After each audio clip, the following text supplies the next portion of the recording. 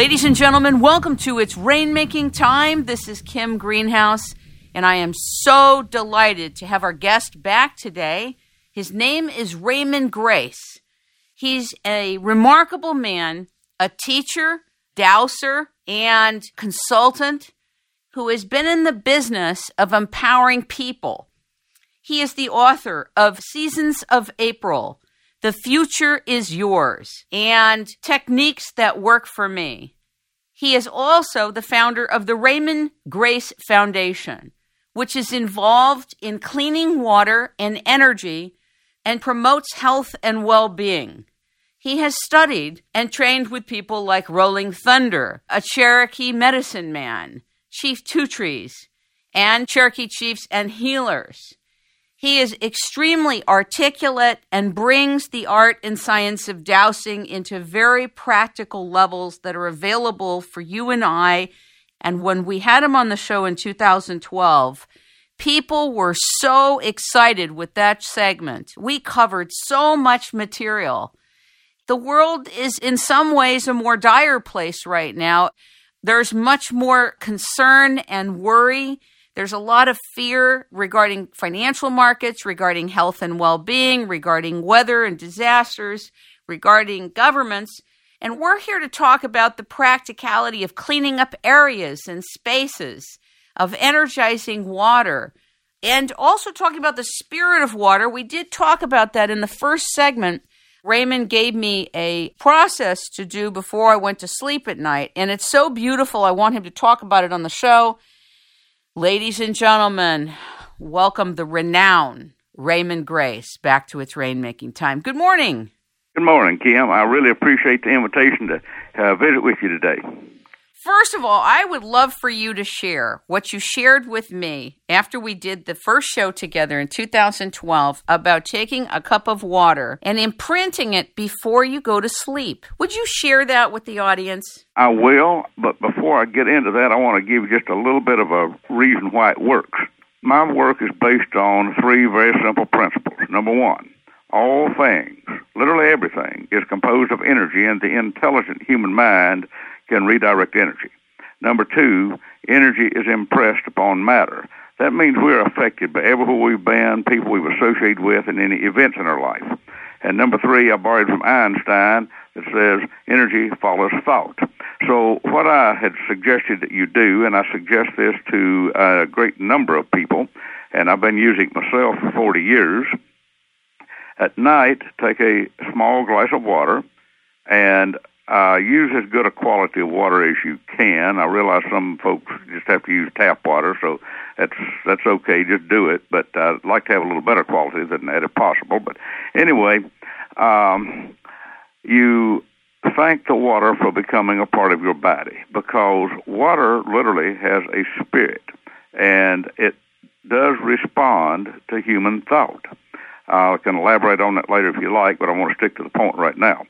So as you slowly sip about half the water, mentally repeat a statement or affirmation or prayer or whatever you might want to call it. For a suggestion, one of the things I do is I give thanks that this water will help me to be kind to my family, friends, clients, and animals, because I like to be kind to people as much as possible. And then you can have more than one affirmation in this. I sometimes maybe have a half a dozen. But with each sip of water, I just mentally repeat what I wish to accomplish. And then if you drink more than half the water, we'll just pour some more in it. And the next morning, when you get up, you do exactly the same thing again. The reason, in my opinion, that this works is energy is impressed upon matter. Thoughts and intentions are energy. Water is matter. And you are putting your thoughts and intents into the water. You are then putting the water into your body. And the water then will become a part of every cell of your body, because you are composed of the water you have drank within the last several days. So that gives our left brain, which is our logical way of thinking, a reason to believe this. It's really that simple, and you can vary from night to night on what you want to do. For example, you may have a business meeting, and you want to make the best impression possible, say the right thing at the right time. You can put that kind of thought in there. I really believe that it is quite possible to put the thought in there to flush any type of virus, toxins, or whatever out of the body. Now, last week, I worked on a little 9-year-old boy for parasites, and I really didn't know how well this would work, but then again, I never know how well something's going to work till we get results. And I think I used that technique along with something else. I used what I call scramble a frequency of something, because everything, including human bodies, has a frequency. And if I remember correctly, I scrambled the frequency of the parasites in this kid's body and adjusted them to the frequency of pure water.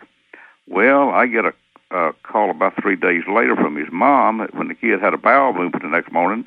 She thought she better check and see what was going on, and the toilet bowl was full of dead worms. My God. So that may sound a little gross, but the fact is most human beings have parasites. And I'm not saying this is a foolproof way of getting them out. I'm not saying that at all. I'm saying we had one case that apparently that's what did it. Now, in our earlier segment, you referred to this process or this phenomenon as human intent with the power of the focused mind.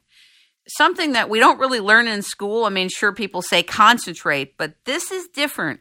So some people may think you have extraordinary powers in order to do that. Talk about why in the past you said you don't have extraordinary powers and that all people have this capability. Well, now let me clarify that. I don't know that all people have that capability any more than all people have the capability for being a mechanic or an artist or a singer. Different people have different abilities. Right. I don't believe that everybody has equal capabilities on everything, because some people are artists, some are singers, some are mechanics, and not everybody has equal ability.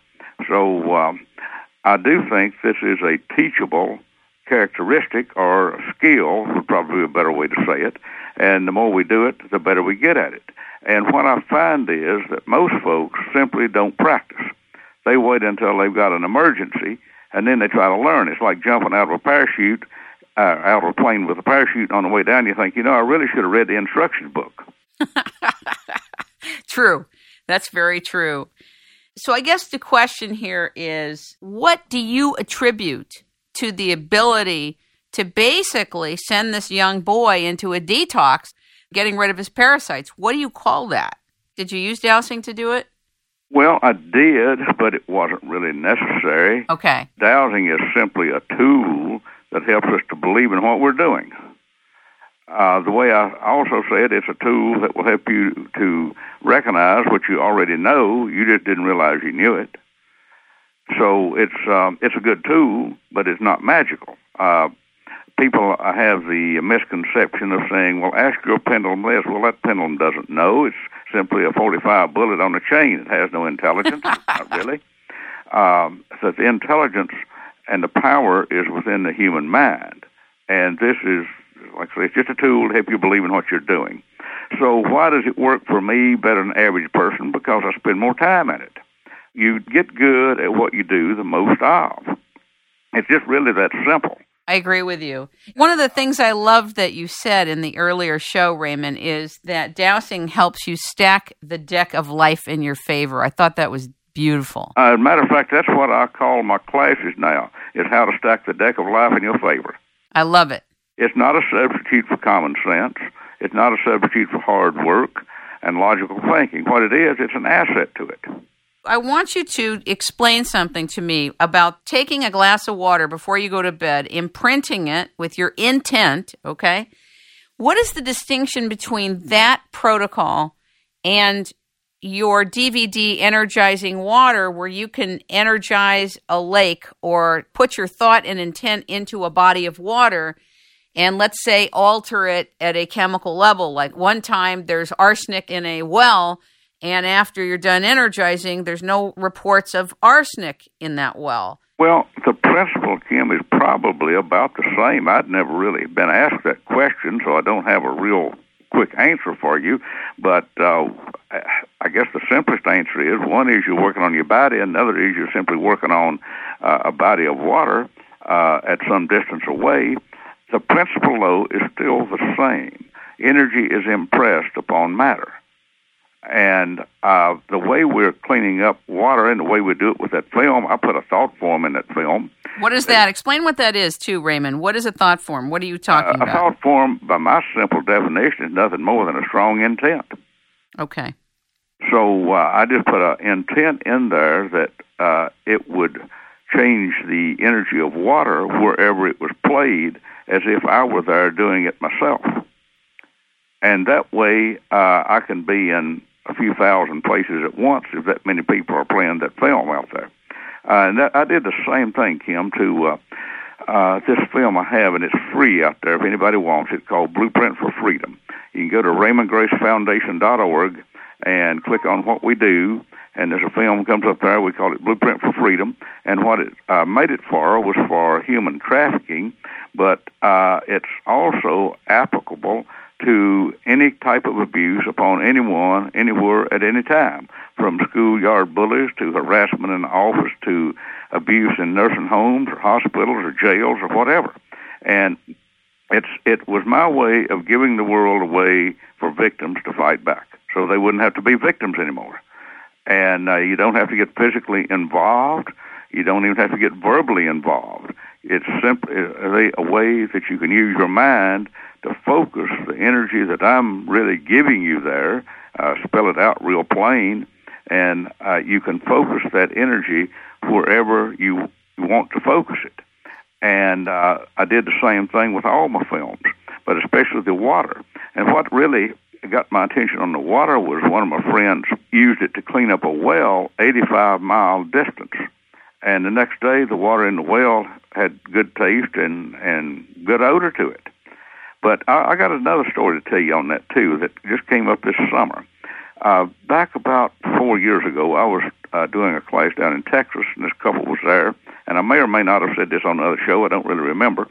But they said that the water where they lived had not a good taste, and it actually had a kind of a brown tint. The swimming pool wasn't nice and clear. It kind of had a brown haze to it. And they didn't drink the water, didn't really want to take a bath in it. Well, by the time they drove home, which was a distance of probably no more than 4 hours, I think from Dallas down to Austin, the swimming pool was sparkling. I mean, literally sparkling. And they said, we have the sweetest tasting water we've ever had in our life. Well, I was real happy about that. I'm always happy to help folks do things like this. But then this past year, another issue came up. Now, there was a lot of minerals in the water there, and always had been. The minerals had collected around the inside of the water pipes. I don't really know what the correct terminology is here, but there was a mineral buildup inside there, and that restricts the water flow, because what you might have had as an inch pipe at one time, now you had only maybe an eighth of an inch because of all of the buildup. And the pipes went under the concrete floor in the house, so the only alternative that they had been given was to jackhammer up the concrete floor and put in new pipes, which was quite expensive and disrupting to the house and everything. And I said, well, hold off on that. Give me a few days here. Let me see what I can do. But go ahead and take the little filter screens off of all of your faucets. Now, on most every faucet, there's a little screen there, and you just unscrew it and can take it out. I said, there's going to be a bunch of junk and crud coming through there in a little bit. Well, I guess it was about 3 or 4 days later. I don't really remember the time frame, but no longer than that.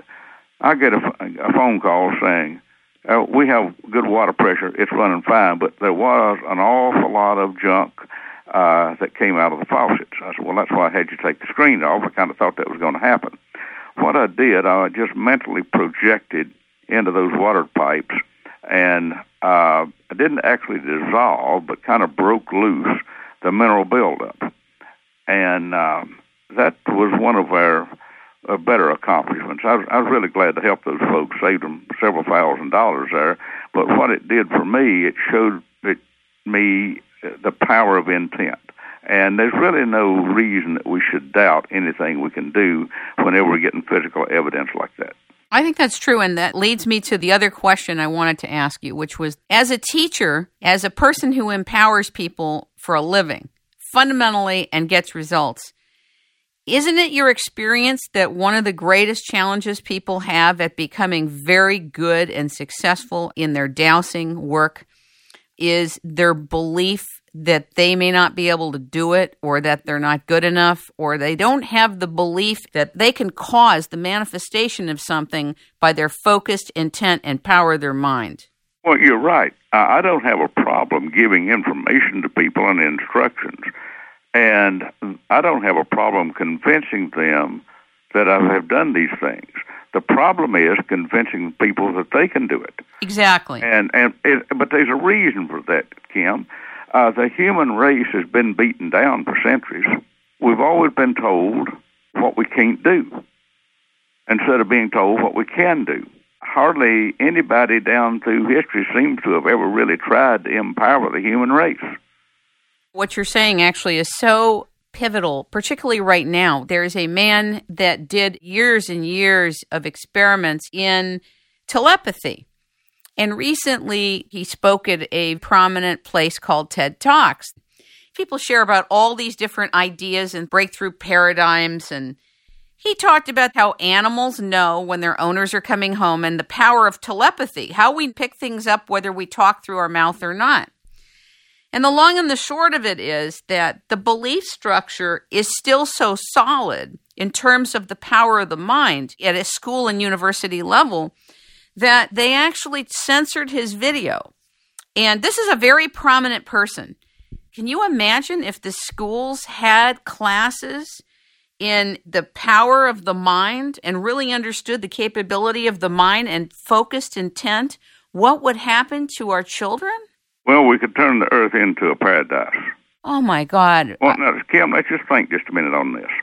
I have, or at least I had, a report from some branch of the Canadian government that tests water. And this came to me, and I'm sure we would have talked about this on the other show. We did, but I want you to repeat it because it's so important. Okay, well, what happened, my buddy and I were traveling across Canada, and up in Saskatchewan, we were asked to come by this place and visit and have dinner and spend the night. And then when I got there, I found out why they had a problem with arsenic in the water.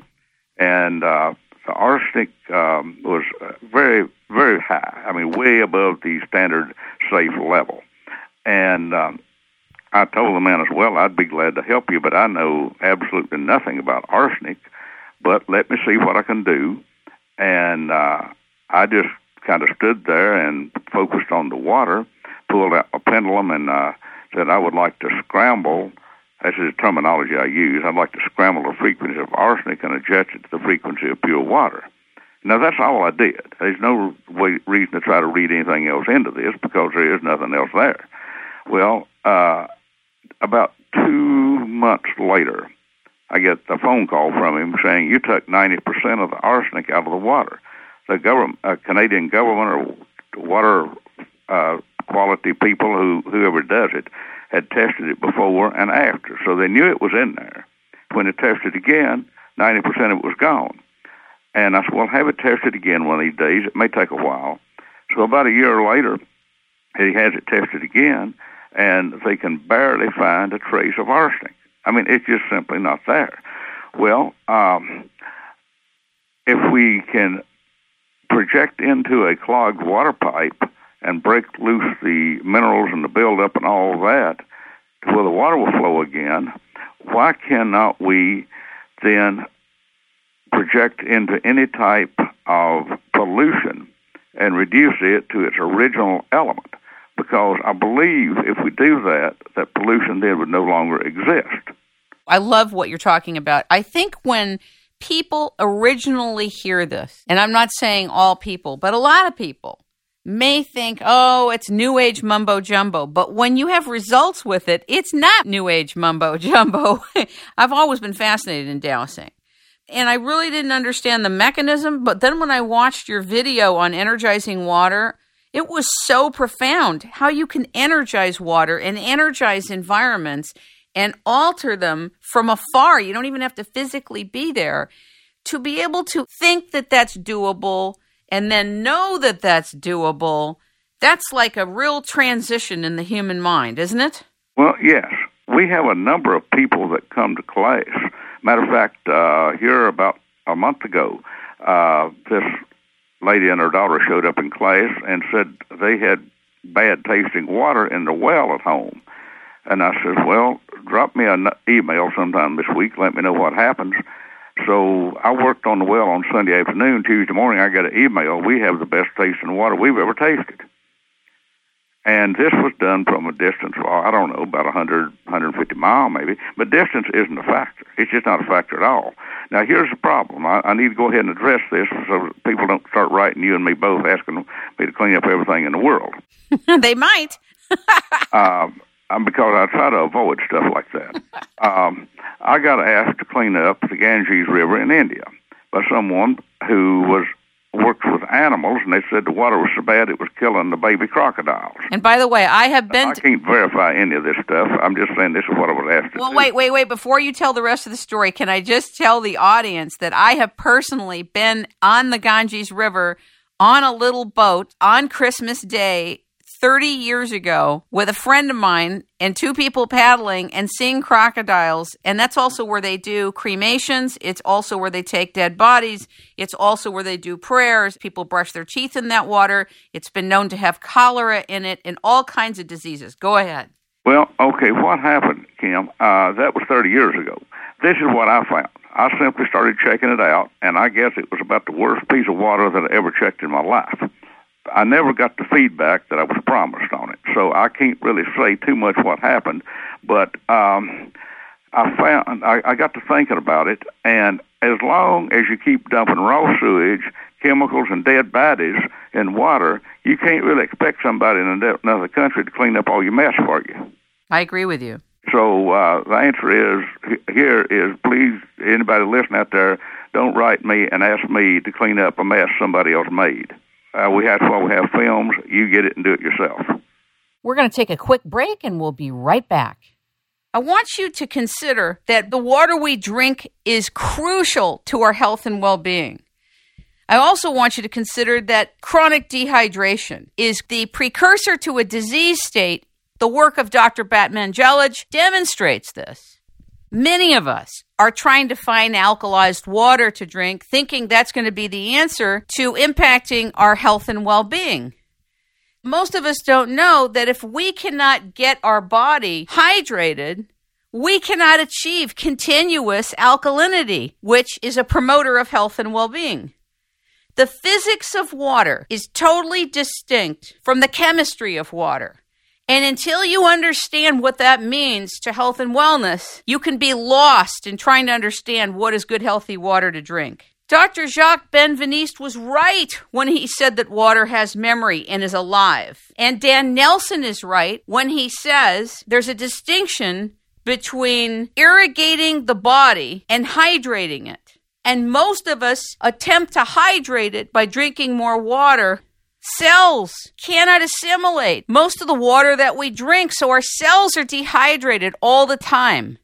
Learn the science about this by going to the Positron Group and consider purchasing Wayback Water, the Fast Track to Hydration by Dan Nelson, who's a physicist, an educator, and a man who's committed that we have healthy, remarkable drinking water. Go to waybackwater.com or call Nancy Ainsley at 870-741-5877.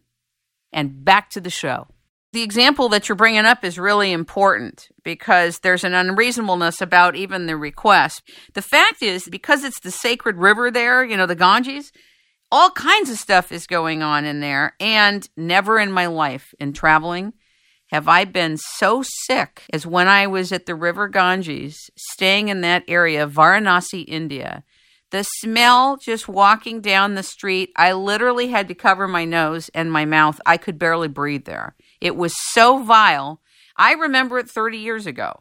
I literally said to my friend, we got to get out of here. I can't. This is horrendous. It was the worst. So the air was so bad. The smell was so bad of the place. The worst thing I've ever been through in my life. And then, to see what went on there, et cetera. And again, this is not any kind of slight to Hindu people, but it was rough on the senses. Very rough. Well, it's just calling a spade, tell it the way it is.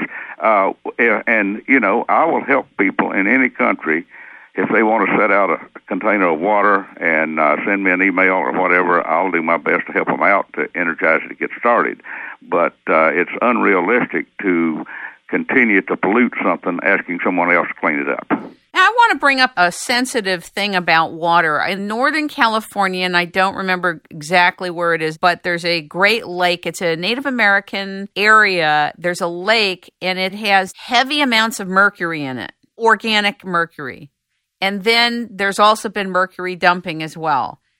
Now, this is a sensitive subject, and probably nobody should be touching this but Raymon Grace. But I wonder, have you ever been involved in doing the work you're doing, energizing and cleaning water that had that kind of virulent chemicals in it? I mean, arsenic is bad, too. Arsenic's terrible, but... All I can say on that is the river here that flows through the place where I live had been closed to fishing because of a factory upstream that had dumped mercury in it for many, many years. And the fish, we were told, were not safe to eat. Actually, they would be poisoned. I took this river on as a project without really saying too awful much about it. And there's a local college I've been working with where the students come and help clean up the trash out of the river. If anybody wants to know what we're doing, you can go to our Raymon Grace Foundation and look at River Project and see pictures of us hauling off massive loads of trash out of that river. So the word I got, now this is not official, it's just what I was told, that one of the professors at the college had the water tested and the mercury content had dropped considerably. Now that's the word I got, and that's really all I can say.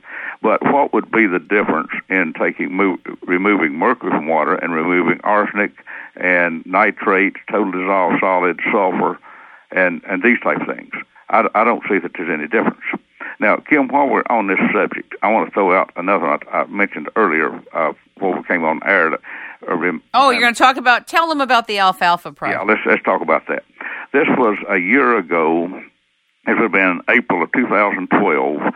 A good friend of mine, lives about 100 miles away, called and says, I really have a problem. He is a dairy farmer, and he said, I noticed some weeds in my alfalfa field, and I called the local farm supply place to come out and spray the 20 acres of alfalfa for weeds. And what happened, they picked up the wrong jug of chemicals, and they sprayed it with Roundup. And I said, well, how long is it going to take to overcome this? He said, a year. I've got to plow it up, reseed it, start all over. And I said, well, don't plow that just yet. Give me a few days. Let me see what I can do. See, losing a year's supply of alfalfa to a small dairy farmer is a major loss. And he's a really nice guy, and I wanted to help him. Well, he sent me a picture 30 days later when they cut hay. The alfalfa, he said, was over 4 feet high. He got 5 cuttings off of it last year. Now, I have a picture of that on my archived newsletter. It was sometime, I think, September of 2012 newsletter, but I'm not real sure. I don't keep up with things like that too well. But it's something he didn't tell me, and I'm glad he didn't, because this man was in one of my classes I was doing in July. And I said, Bob, stand up here and tell the folks a story about your alfalfa field, because you can tell it better than I can. What he said that day that he didn't tell me was he could not find a single living alfalfa plant in the whole field.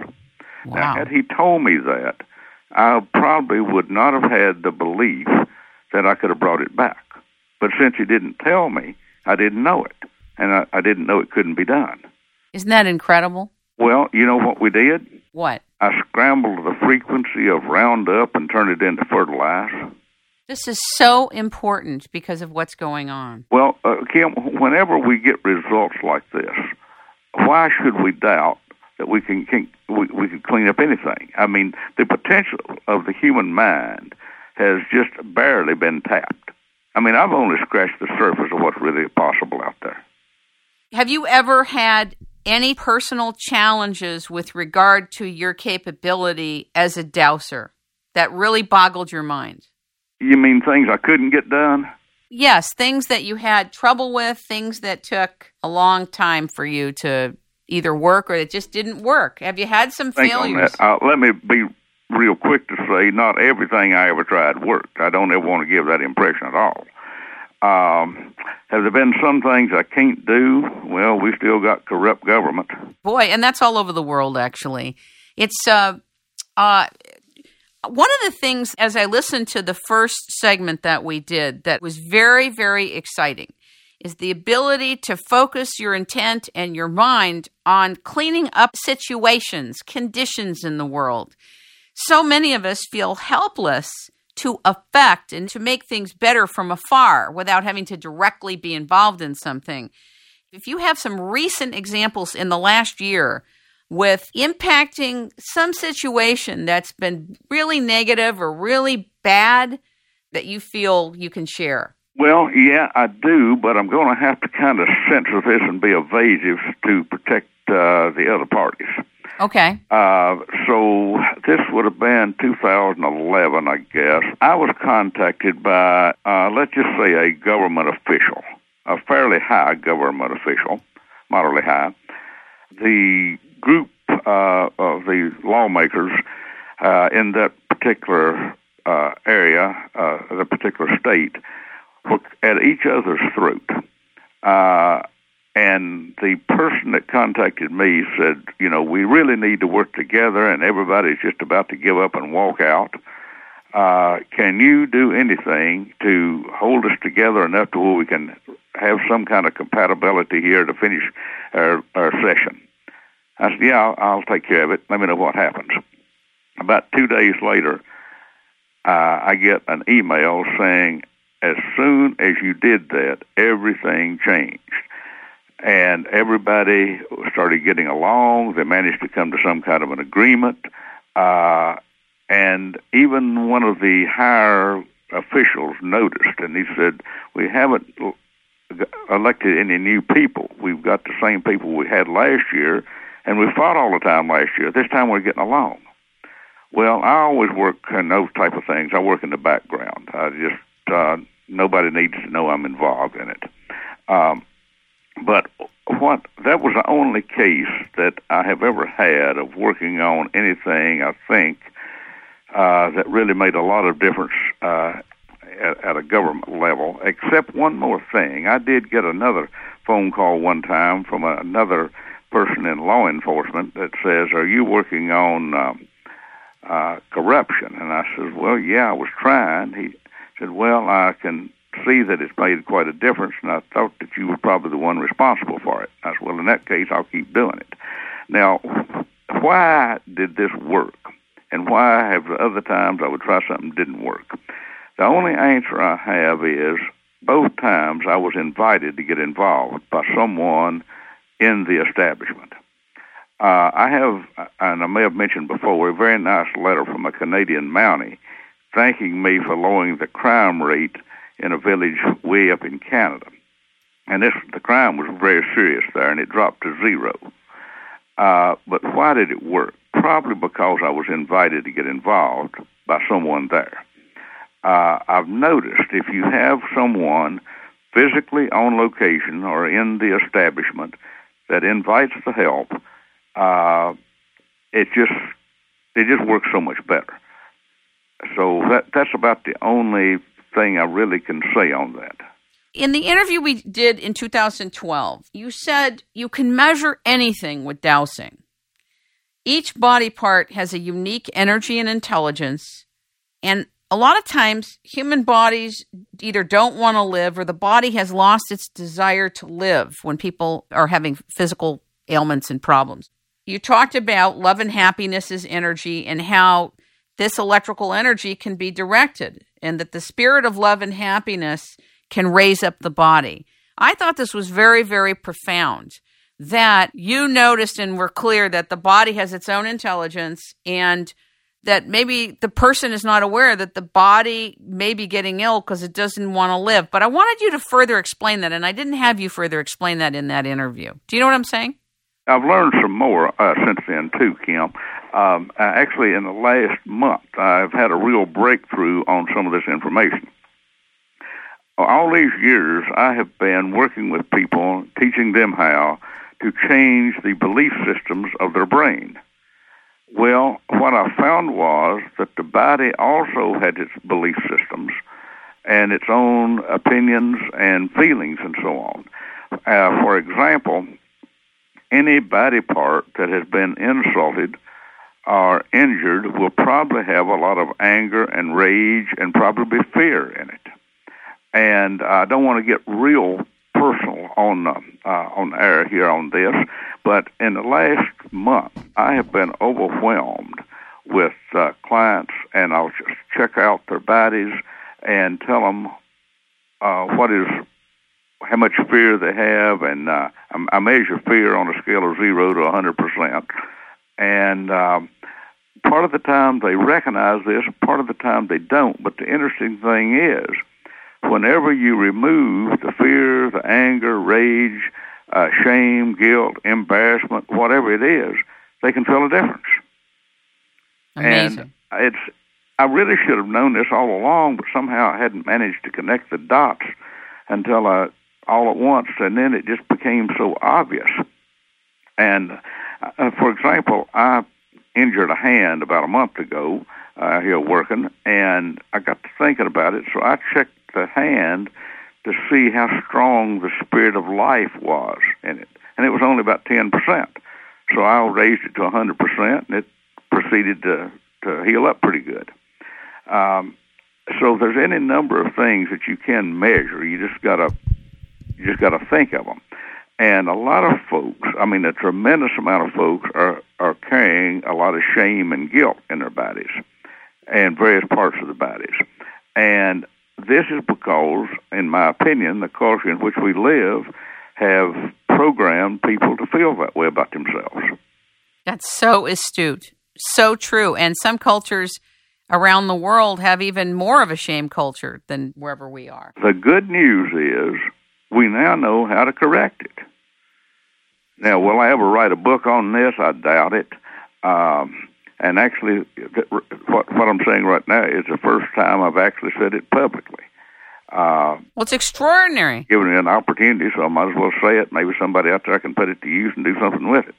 To the extent that you're comfortable, can you talk a little bit more about the measuring of fear, anger, shame, guilt, and whatever else? Because one of the things I notice is that you have this incredibly honed ability to ask the key questions. What I usually do, if a person has a body part that is not functioning well, whether it's a thyroid or an elbow or a stomach or whatever it is, I can pretty much promise you about 3 or 4 things. Number one, the cells of that body part are not compatible with each other. That body part will not likely be compatible with the rest of the body. It will have no love in it. It will have no happiness, and it won't want to live. And if we start correcting take out any fear or shame or guilt or anger or rage, and then bring in the spirit of love, spirit of happiness, and that will generally bring the cells of the body into compatibility, and in many cases, it will automatically raise the desire to live. This is so interesting. You know what this makes me think of? It's not the same, but it reminds me of the meridian channels in a body that Chinese doctors and acupuncturists talk of. These meridians are telling the body parts how they feel, where they're at, what kind of life force they have. The way in which you're accessing it is different, but it sounds like you're tapping into that huge knowledge base. Sometimes a body part will actually talk to me. That sounds a little exaggerated. Let's just say I can pick up the information of what it's feeling. It may be tired, it may be insulted, it may have been abused, whatever.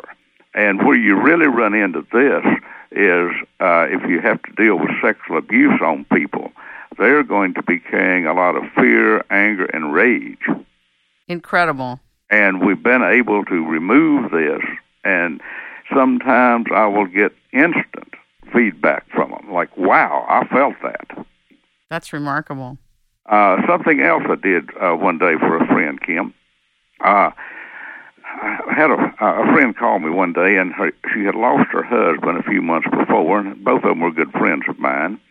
And she said, I would have liked to have called you sooner, but I knew when I started talking about him, I would start crying. And she did right then. And I said, well, the problem is you have the spirit of grief affecting you. So let me see if I could turn that grief into happiness. After all, grief is a form of energy, and happiness is a form of energy. So help me, Kim. Within a minute, she was laughing. She called me back an hour later, I guess it was, and she said, I can think about him now, and I don't cry. I actually remember you sharing that beautiful experience with us in the earth. No, it's good. It's very, very important. It's very important. The same principle that with grief, that same principle would apply to any other emotion. I want to go back to something that you said about being invited to help somebody. Okay. I happen to feel that the invitation for assistance is so powerful.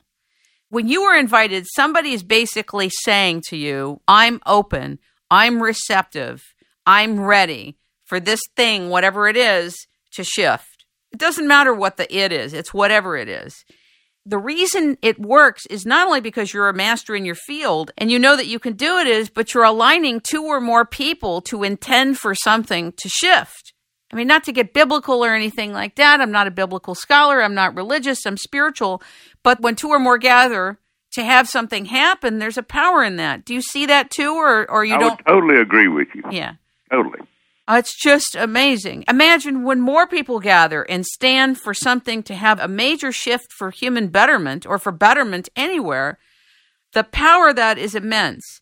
And I think that one of the reasons there's so much negativity and so much unhappiness is that we don't have enough people intending and knowing their intention transfers into a causal place. It becomes part of matter. And therefore, people just go about their day-to-day stuff thinking, projecting, talking as if there's no causal outflow of that. You are like a living testimony that there's causation happening in the way that we speak, in the way that we think, in the way that we feel and project and operate. I interview a lot of physicists, and I've done so many shows on water. When physicists talk about the water, they talk about imprinting frequencies, altering the frequency of the water, vortexing it, giving it life, giving it chi. But what you're able to do and teach is not necessarily having to vortex it, not having to spin it, not having to buy thousands of dollars of equipment to do it. However, in order to work in the realm that you're working in, at the level you're working in, you have to have practiced and seen results and increased your confidence level, correct? That's doable and accessible to you, the person doing this. Do you agree with me? Yes, I do.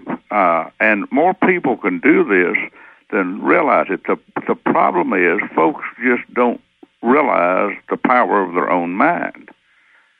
And I haven't cornered the market on any of this stuff. I mean, I'm doing my best to get the word out there, and the message is you can do it. I'm not in the guru business. I'm in the self-empowerment business. I love that about you. And speaking of that, I want to tell you a cute little story. I've been interested in dowsing since 2004 when I interviewed Bill Cox, both for television and radio. He had given me a pendulum. It was like this pearl pendulum, and I practiced and practiced, but it didn't really work for me. Now, for whatever reason, I don't know why I didn't put it together, get another pendulum.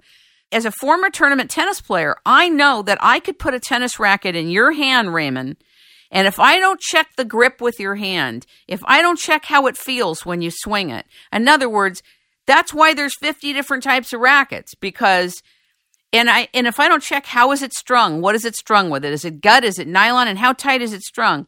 So The bottom line is it's usually pretty easy once you understand what you're doing to find the right racket, the grip, the whole bit, the sweet spot for somebody learning the game. But if I put the wrong racket in your hand, it's strung too tight, the grip is wrong, you're going to hate tennis. You're not going to want to practice, and it does not going to feel right to you. As a student of dowsing, and I consider myself a student, it took me years to find a pendulum that worked for me. I can't believe it. Had I even had somebody else douse to find out, was I working with the right pendulum? But now I'm working with something that works for me. And it's made a huge difference in getting more accurate information that's verifiable, giving me confidence that I can do it. And I just wanted to share with you as a student of this that it made a big difference for me. And I don't know if people start out and they don't feel like they're getting enough correct answers. Check, because you may not have the right instrument. Do you agree with me? Not really, Kim. Okay, tell me. Because personally, I think you can put a nut on a string and get just as much information as you can with a gold-plated pendulum and a diamond tip. Well, then what happened to me? Well, a number of things will affect our dowsing accuracy. I mean, it affects mine. I'm assuming it'll affect most everybody else. And that is something I call polarity. See, the Earth has tilted, and if in my classes I said, I'll always ask, how many of you folks have noticed that the sun doesn't rise where it did 4 years ago?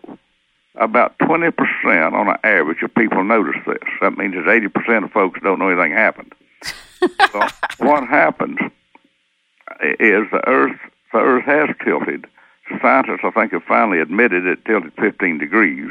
My dowsing says it tilted a little bit more than that, but I won't argue over 2 or 3 degrees. And that means to me that the poles of the Earth are out of balance, and we're part of the Earth. And if a person's polarity is out of balance, and most everyone's is, then that will affect dowsing accuracy. Interesting. Another thing that will affect it is, and this is kind of unusual, but it does happen, is what I call astrological influence. And this affects people's moods, but it also affects the accuracy.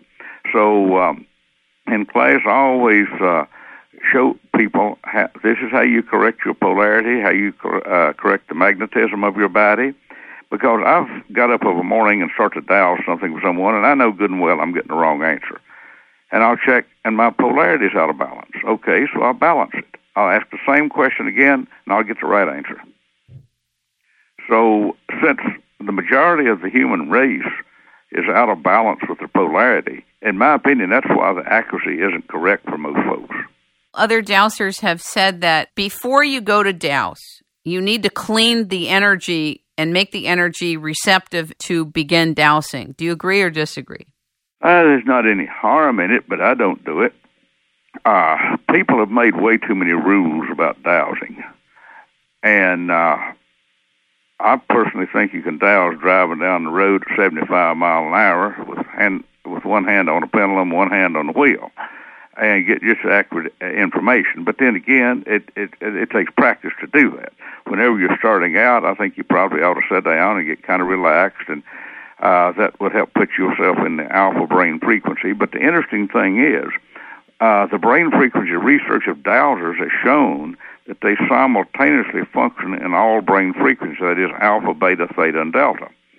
Now, I'm no expert on that, but I think that is why we're able to get information that we do when we dowse.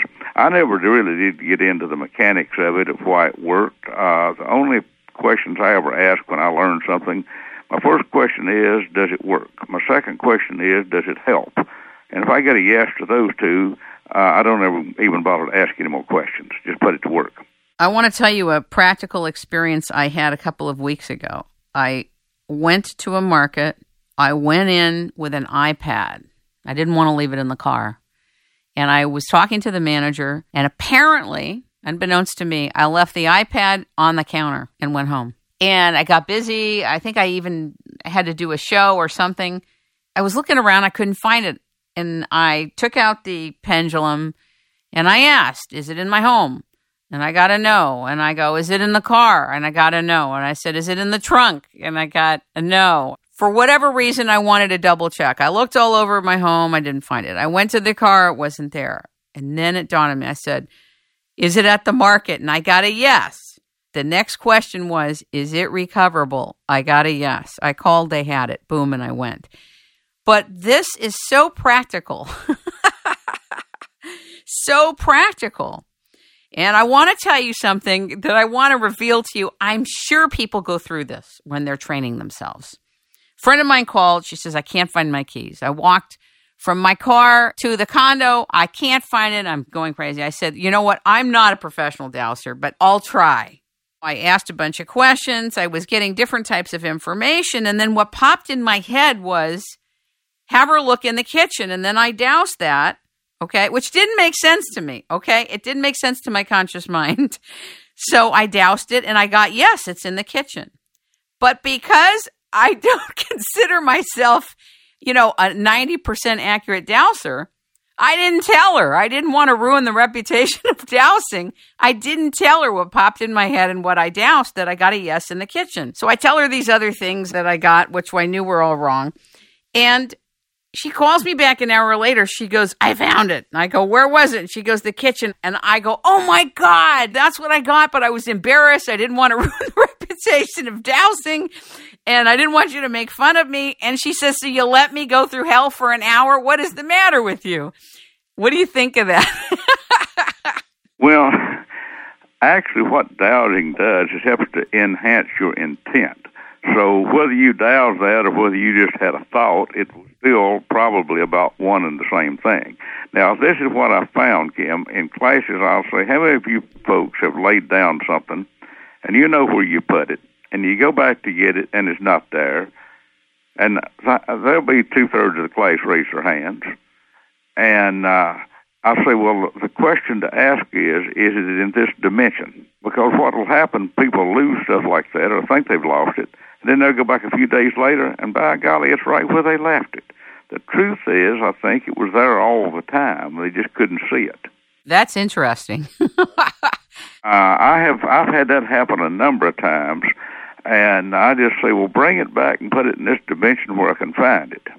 I remember a fellow, one of my good friends, called one night. He had lost his keys to all of his buildings, had quite a few of them. I said, well, I believe they're in your basement. He said, well, I haven't been in the basement in a few days. I said, well, I think you ought to go down there and look, because that's where I'm getting that they are. Well, about an hour later, he calls. He said, I found those keys in an old vest pocket that I haven't had on for over a year. Wow. Kim, we're living in a very strange time that things kind of not quite like they used to be.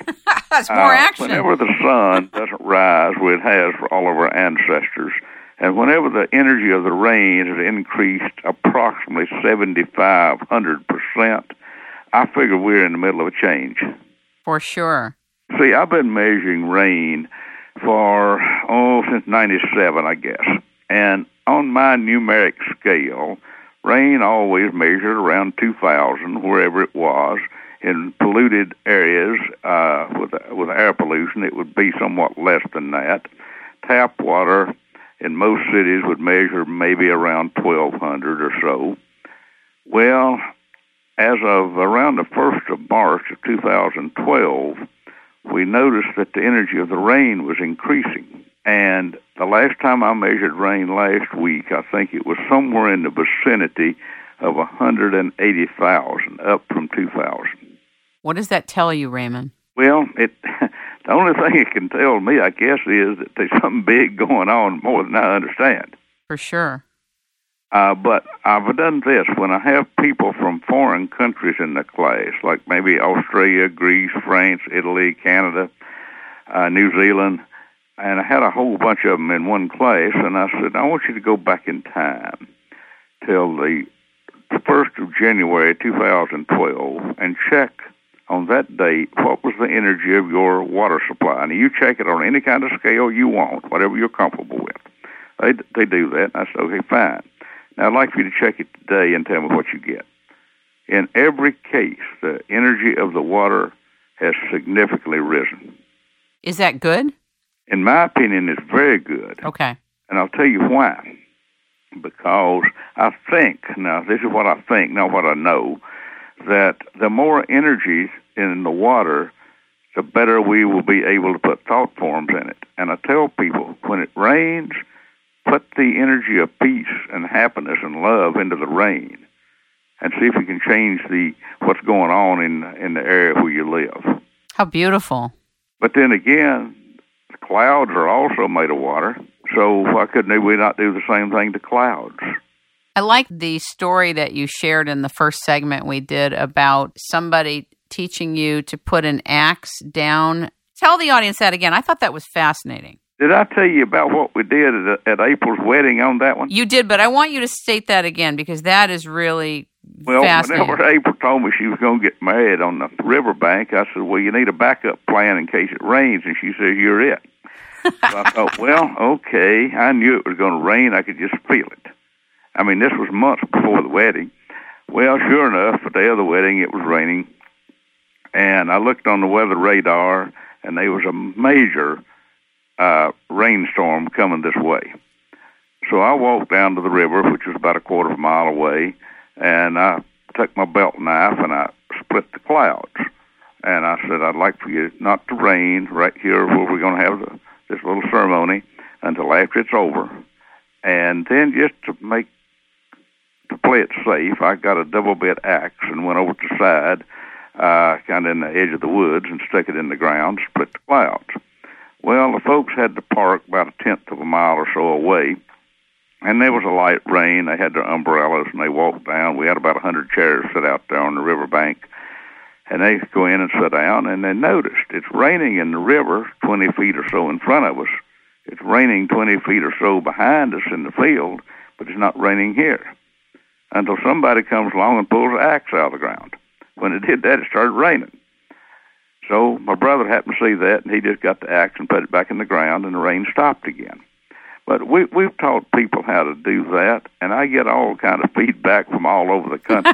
I'm sure. Of stopping rain. Matter of fact, one good friend of mine, last summer when that, this would have been last October when that storm Sandy went up the northeast, yes, blew most everything away.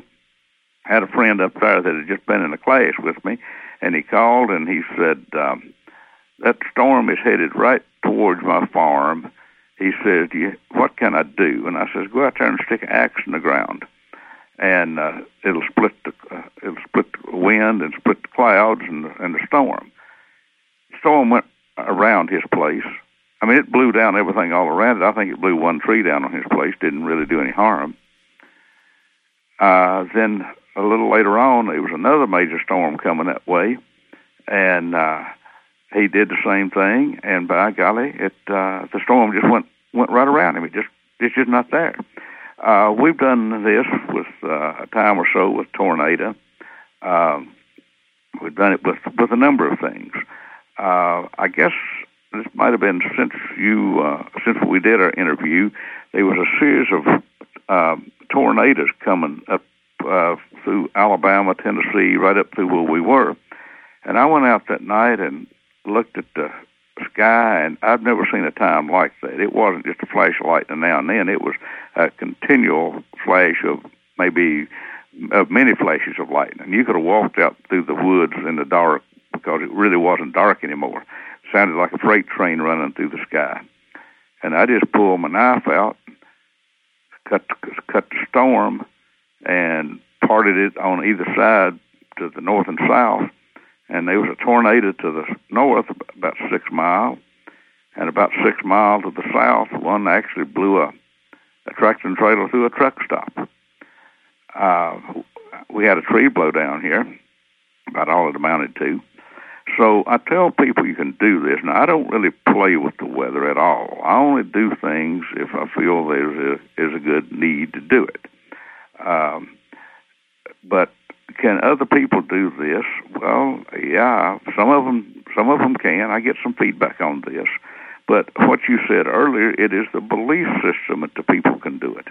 I think hearing about success stories really helps prepare people's minds for the ability to do it. I will share a cute little story with you. I was in Europe at the beginning of the year.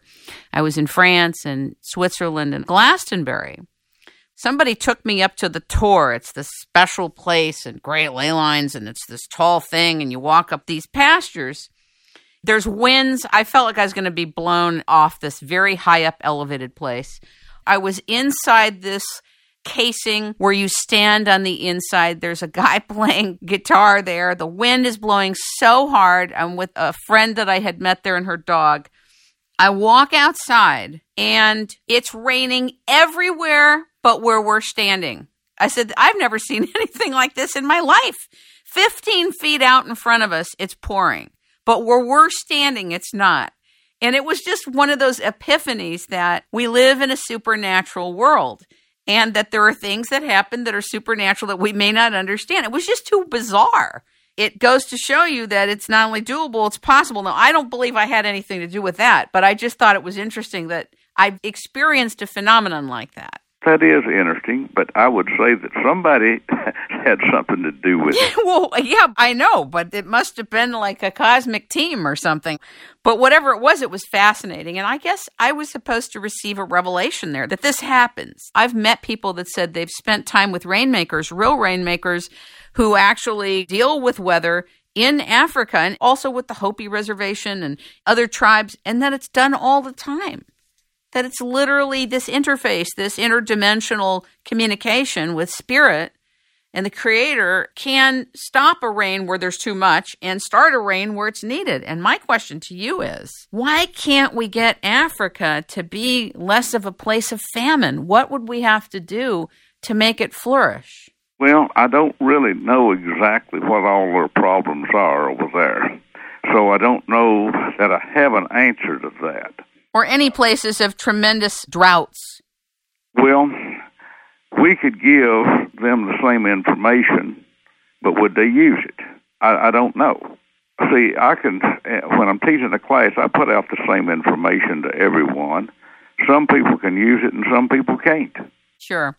What do you think about what's happening right now with Fukushima? I've got to ask you about this. Well, I don't really know much about that. Well, let me give you this scenario. I've read about how bad it is. Yeah. Can I give you this scenario? All the trash out there in the Pacific. Right. And that's why I wanted to throw out the idea. I don't know if we have reached this point mentally and spiritually or not, but if we haven't, I think we're at least getting closer to where we can literally scramble the frequency, or you might say reduce the pollutant to its original element. And if enough people focused on that, I believe it could be done. And I really think it's the same principle of taking all of the things out of water, whether it's sulfur or iron or arsenic or right. bad taste, anything. I really don't see a difference in the principle here. It might take more of a belief system to believe we could do something like that, and we may have to get a little bit smarter and a little bit more faith to do it, but I do believe it's possible. I think it's possible too, only because of where I am now in my mind. But I wonder what it would be like if even 10,000 people projected the cleaning up of Japan and all affected areas that Japan has impacted through the radioactive waste, both in the air, the water, and the ground. Wouldn't that be a lovely project to have focused intent about? Because what's happening in the quantum realm is that more and more people are talking about how the U.S. is over, North America is over. In other words, that we're doomed. Now, there may be a truth to it, but we have a say about causation, and we know that we are not just physical bodies, we're supernatural as well, and we live in a supernatural world. I think it would be prudent that for all the people listening to the show that would like to project that this radioactivity is being cleaned up, not only in Japan, but all impacted areas around the world, would be lovely and necessary, don't you? Well, yes, I would agree with that. And I don't know that you need numbers so much, Kim, as you need people of higher consciousness to do it. I think we need you and we need other people like you. This is so big. It is, and it's bigger than any project that I ever took on before. I mean, when people tell me, let me be clear with you, Miss Greenhouse, you better not eat any more fish in the Pacific Ocean. Do not eat the fish now. And because a lot of the traditional networks are not reporting on it, people are eating it. It's industry. So I think there's a desperate, a serious call to call in somebody like you regarding what's happening with Fukushima, because it's, for the most part, very much unreported, that it's still hot and active. They're saying it'll be hundreds of years before it's not active. I think somebody like you is desperately needed for this. I realize the Philippines now is a disaster, and so many people have been hurt and died and are in pain and have lost their homes. You know, there's only so many disasters you could be called into, but whatever you feel and think that you could do, and I'd be happy to participate in whatever you do with this or whatever you want done with this. I just think we should do it. It's too big. And the Fukushima thing is impacting the entire world. A lot of times in our mind we say, it's over there. The thing happening is over there. The thing is already here. And we had results that the impacts were here 1 week after Fukushima happened. That's why the EPA raised the acceptable rates of radioactivity. They didn't want the public to panic. But I know with what you do and the work and the dimension that you work in and the actual practicality of this, it's needed. It's really needed, and it's urgent. And it doesn't really matter where it is on Earth, because we need to take care of the Earth because it's the only one we got.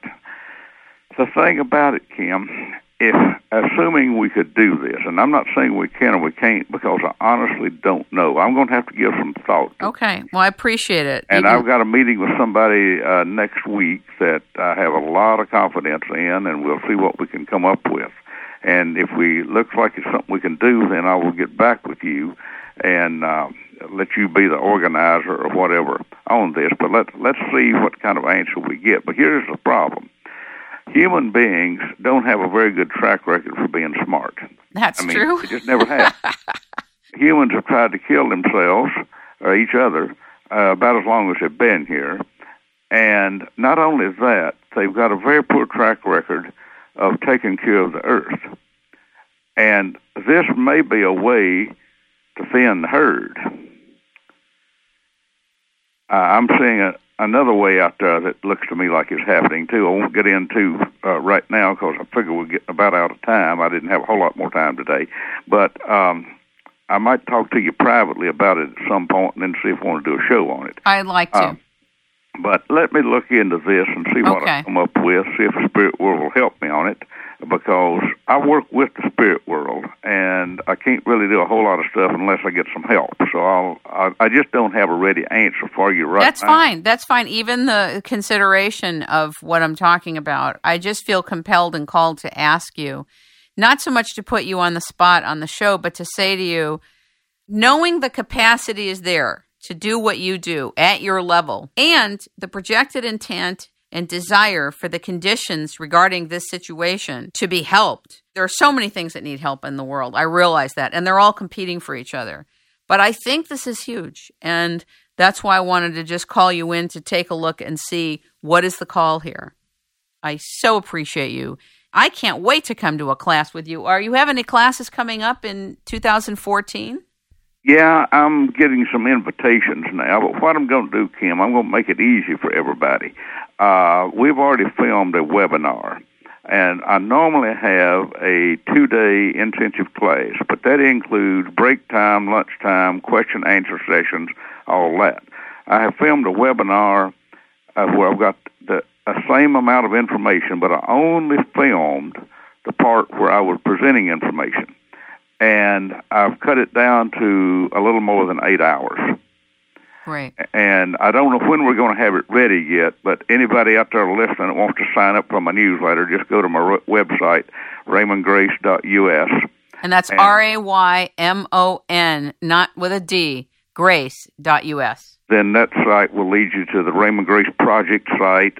We've also got a free video at Raymond Grace Project for helping folks balance the blood flow to the brain, right, left brain hemisphere, and brain chemistry, because there's a lot of that. I won't get into that all that right now, but there's an awful lot of that affecting especially kids. And we've had some really good results showing people how to help themselves. I just made a free video. It's only maybe 6 or 8 minutes long, and people can tune into that every day, and I'm getting feedback that folks are doing this, and they say it's helping. And I'll repeat again, for anyone wanting to deal with any kind of abuse without having to get physically involved or even verbally involved or anything, do this in the privacy of your own home and just use me to do it for you. Go to RaymondGraceFoundation.org, click on what we do, and there's an 8-segment video there called Blueprint for Freedom.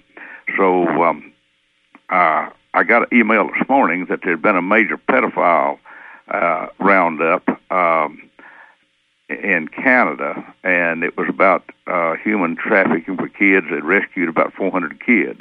Well, that also happened in Europe here about 2 years ago. What I noticed, and I can't claim credit for this, even though I would like to, do I believe it helped? Yes, but I can't prove it. But after we put that out there, the film Blueprint for Freedom, I started noticing there's a lot more things like that happening. That's fantastic. So we may put out another film on doing something on a large scale if it looks like it's a worthwhile thing to do. So I'll give some thought on this, Kim. I really, really appreciate it. And I really appreciate you and the work that you're doing and everything that you teach and put forth. And I hope the listeners of the show go to your website and really receive you on a whole new level of practicality and spirituality and grace. You know, you have the right name. Another time, if you want to, but then maybe I'll have some more stories, but I've got something else going on. Back when I was a kid, maybe 15 years old, I thought it would be really nice and beneficial if I could project into a past time and stop people from being tortured. Well, by golly, I may have found a way to do it. I need a few more good stories, but I'll share them with you sometime if you want to hear them. I would love it. Ladies, we seem to be getting physical results of having gone back in a past time and prevent something from happening. It gets a little far. You got to stretch your mind. That's okay. It's okay. We've done remote viewing here. We've done segments on telepathy and in the area of physics that's pretty mind-blowing. This is awesome. We have been talking with, learning from, and listening to Raymon Grace, the founder of the Raymon Grace Foundation and the author of Seasons of April, The Future is Yours, and Techniques That Work for Me. You can find him by going to RaymonGrace.us. It's rainmaking time. Thank you so much, Raymon. Thanks for the invitation. My pleasure.